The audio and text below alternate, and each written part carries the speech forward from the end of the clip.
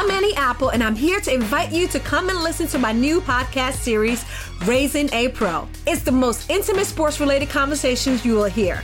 Each week, we explore the journeys of some of your favorite NFL players through the eyes of those that know them best. From Joe Burrow, DeAndre Hopkins, Myles Garrett, Ezekiel Elliott, Nick and Joey Bosa, just to name a few. With exclusive insights and information, we leave no stone unturned. Subscribe now to Raising a Pro on your favorite podcast app.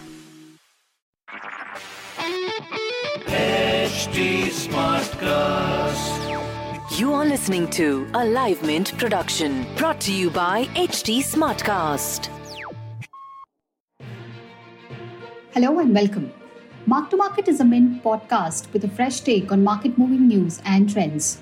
My name is Pallavi Pengonda, Deputy Editor at Mint's Mark to Market team. On today's show, we'll be discussing one of the most happening stocks this month, Reliance Industries Limited. A lot has been happening at the company. The company's stock has appreciated by more than 60% from its lows in end March. A key reason for the optimism is Reliance's deal with Facebook, which was announced last week. Facebook's $5.7 billion investment in Reliance's digital subsidiary, Jio Platforms Limited, is expected to offer some relief on Reliance's debt front.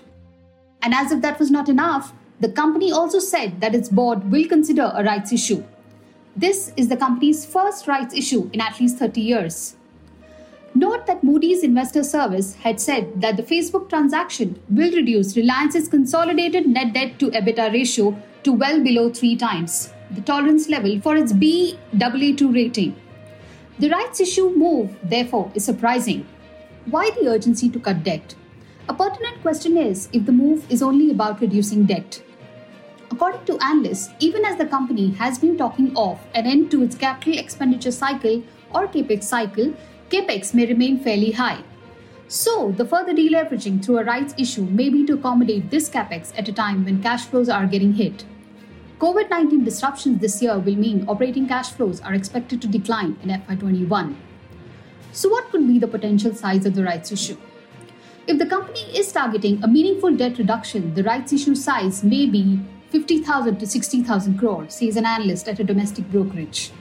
The promoter contribution should not be much of an issue considering the dividends received by them in the past few years, cash flows from private firms and proceeds from the sale of a pipeline infrastructure firm to Brookfield Infrastructure last year. So how much debt is there on Reliance's books? At the end of December, the Reliance reported net debt stood at 1.5 trillion. But this excludes some other liabilities such as spectrum dues and payment dues to vendors, which analysts at Jefferies India Private Limited had estimated at another 1.7 trillion at the end of December 2019. Reliance's $15 billion deal with Saudi Aramco was supposed to bring about a big reduction in debt. But with no sign of the Aramco deal's closure and with cash flows reducing owing to the lockdown, deleveraging through other means may have become necessary. This becomes all the more relevant if ongoing capex needs to be supported without crossing leverage thresholds set by rating agencies. In recent weeks, Reliance has also raised a significant amount of cash through the debt route. It's fairly evident that the company is building a war chest as far as cash resources go, which is obviously a prized asset in such uncertain times. That's all for today on the Mark to Market podcast. Thanks for listening in. We will be back soon with another interesting topic. Our stories are available on livemint.com. If you want to give us any feedback or want to alert us about an interesting market trend, you can reach out to us at livemint_M2M on Twitter. We are also available at HD Smartcast. We are also present on Facebook, Twitter, and Instagram. To listen to more podcasts, do log on to hdsmartcast.com.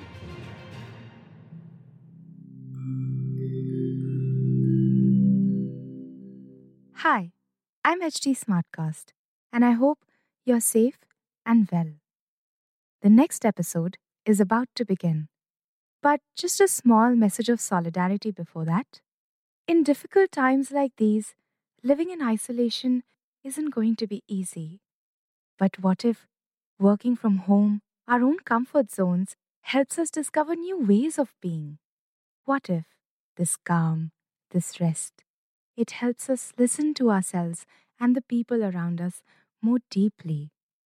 While that happens, you can find me at htsmartcast.com. Connecting you to the world of comedy, culture, motivation news. You know, just in case you need some smart company. Thanks for listening. Take care. This was a Live Mint production brought to you by HT Smartcast. HT Smartcast. I'm Annie Apple, and I'm here to invite you to come and listen to my new podcast series, Raising a Pro. It's the most intimate sports-related conversations you will hear. Each week, we explore the journeys of some of your favorite NFL players through the eyes of those that know them best. From Joe Burrow, DeAndre Hopkins, Myles Garrett, Ezekiel Elliott, Nick and Joey Bosa, just to name a few. With exclusive insights and information, we leave no stone unturned. Subscribe now to Raising a Pro on your favorite podcast app.